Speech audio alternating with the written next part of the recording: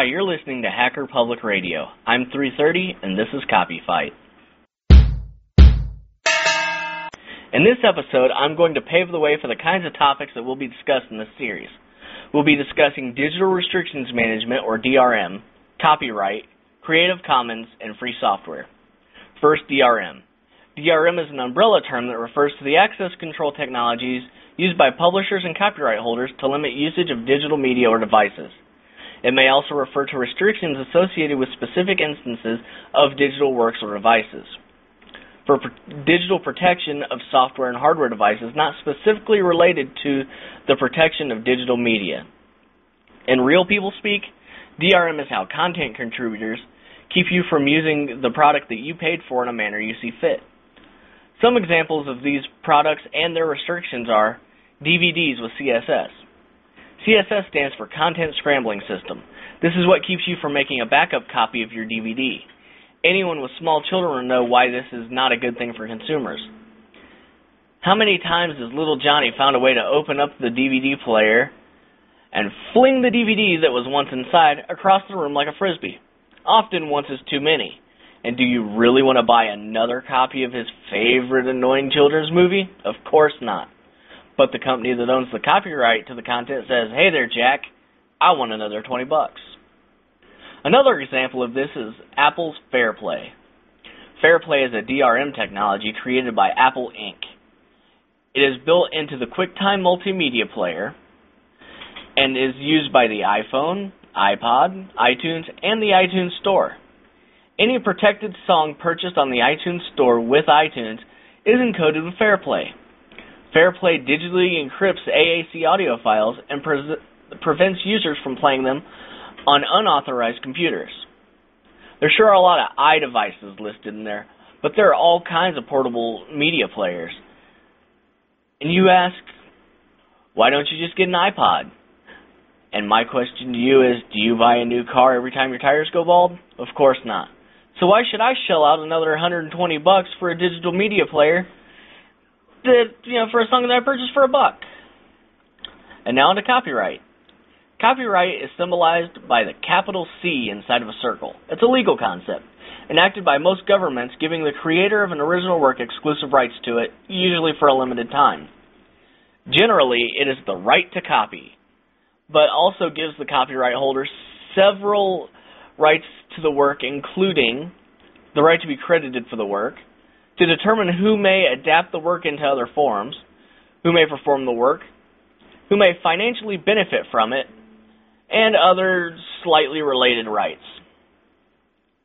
This is an intellectual property form, unlike the patent, the trademark, and the trade secret, that is applicable to any expressible form of an idea or information that is substantive and discrete. One myth I'd like to dispel real quick about copyright is that you have to do something special to get one. This is not true. Copyright is enacted as soon as the work is finished. Ever written a poem, a song, or a program? Congrats, you're a copyright holder. Please act responsibly. In conjunction with copyright, I'd like to talk about Creative Commons. The Creative Commons licenses enable copyright holders to grant some or all of their rights to the public while retaining others for a variety of licensing and contract schemes, including dedication to the public domain or open content licensing terms. The intention is to avoid the problems of current copyright laws and kind of set up a sharing of information. The original set of licenses all grant the baseline rights. The details of each license depends on the version and comprises a selection of 4 conditions. Attribution, symbolized by BY, says that licensees may copy, distribute, display, and perform the work and make derivative works based on it only if they give the author or licensor the credits that are specifically detailed in the license. Non-commercial, symbolized by NC, says that the licensees may copy, distribute, display, and perform the work and make derivative works based on it only for non-commercial purposes. No derivative works, or no derivs, symbolized by ND, says that the licensees may copy, distribute, display, and perform only verbatim copies of the work, not derivative works based on it. Share alike, symbolized by SA. Says that licensees may distribute derivative works only under a license that is identical to the license that governs the original work. This is also known as copyleft. Mixing and matching these conditions produces 16 possible combinations, 11 of which are valid Creative Commons licenses. Of the 5 invalid combinations, 4 include both the ND and SA clauses, which are mutually exclusive, and 1 includes none of the clauses at all. The 5 of the 11 valid licenses that lack attribution have been phased out because 98% of licensors requested attribution, but they are still available for viewing on the website creativecommons.org. And thus there are 6 regularly used licenses. Attribution alone, BY. Attribution plus non-commercial, BY-NC. Attribution and no derivs, BY-ND. Attribution and share alike, BY-SA. Attribution non-commercial no derivs, BY-NC-ND. And attribution non-commercial share alike, BY-NC-SA. Just so that you know, all the episodes of Hacker Public Radio are licensed under Creative Commons Attribution Non-Commercial Share Alike 3.0 license.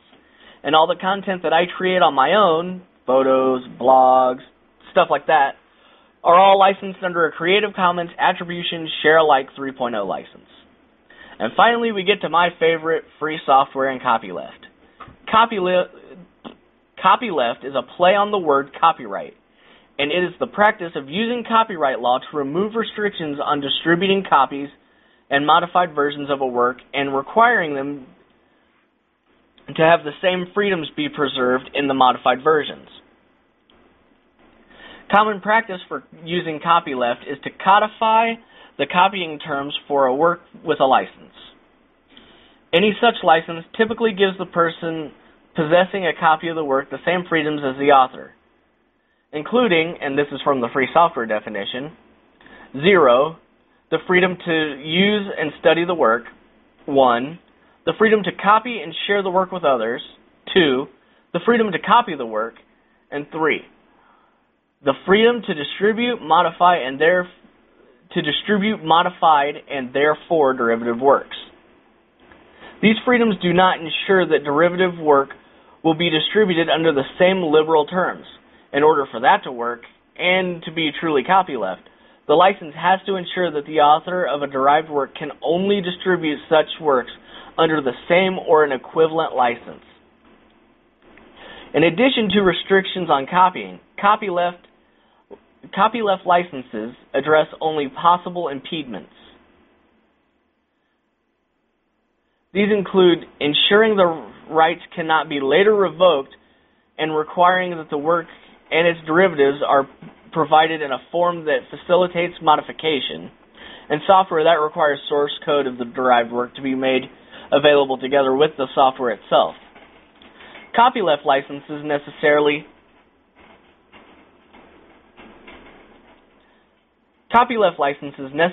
make creative use of relevant rules and laws. For example, when using copyright law, those who contribute to a work under copyleft usually must gain, defer, or assign copyright holder status. But submitting the copyright to their contributors under a copyleft license, they deliberately give up some of the rights that normally follow from copyright, including the right to be the unique distributor of the copies of work. We'll be discussing this in later episodes. I'd just like everyone to know that Hacker Public Radio is licensed under a Creative Commons Attribution Non-Commercial Share Alike 3.0 license. The punch sound and the bells in the intro of this episode are licensed under a Creative Commons Sampling Plus 1.0 license by J. Canvas 1990 and L. Judeman, respectively. They were found on the Free Sound Project webpage that will be linked in the show notes for Hacker Public Radio. This is 330. Thanks for listening.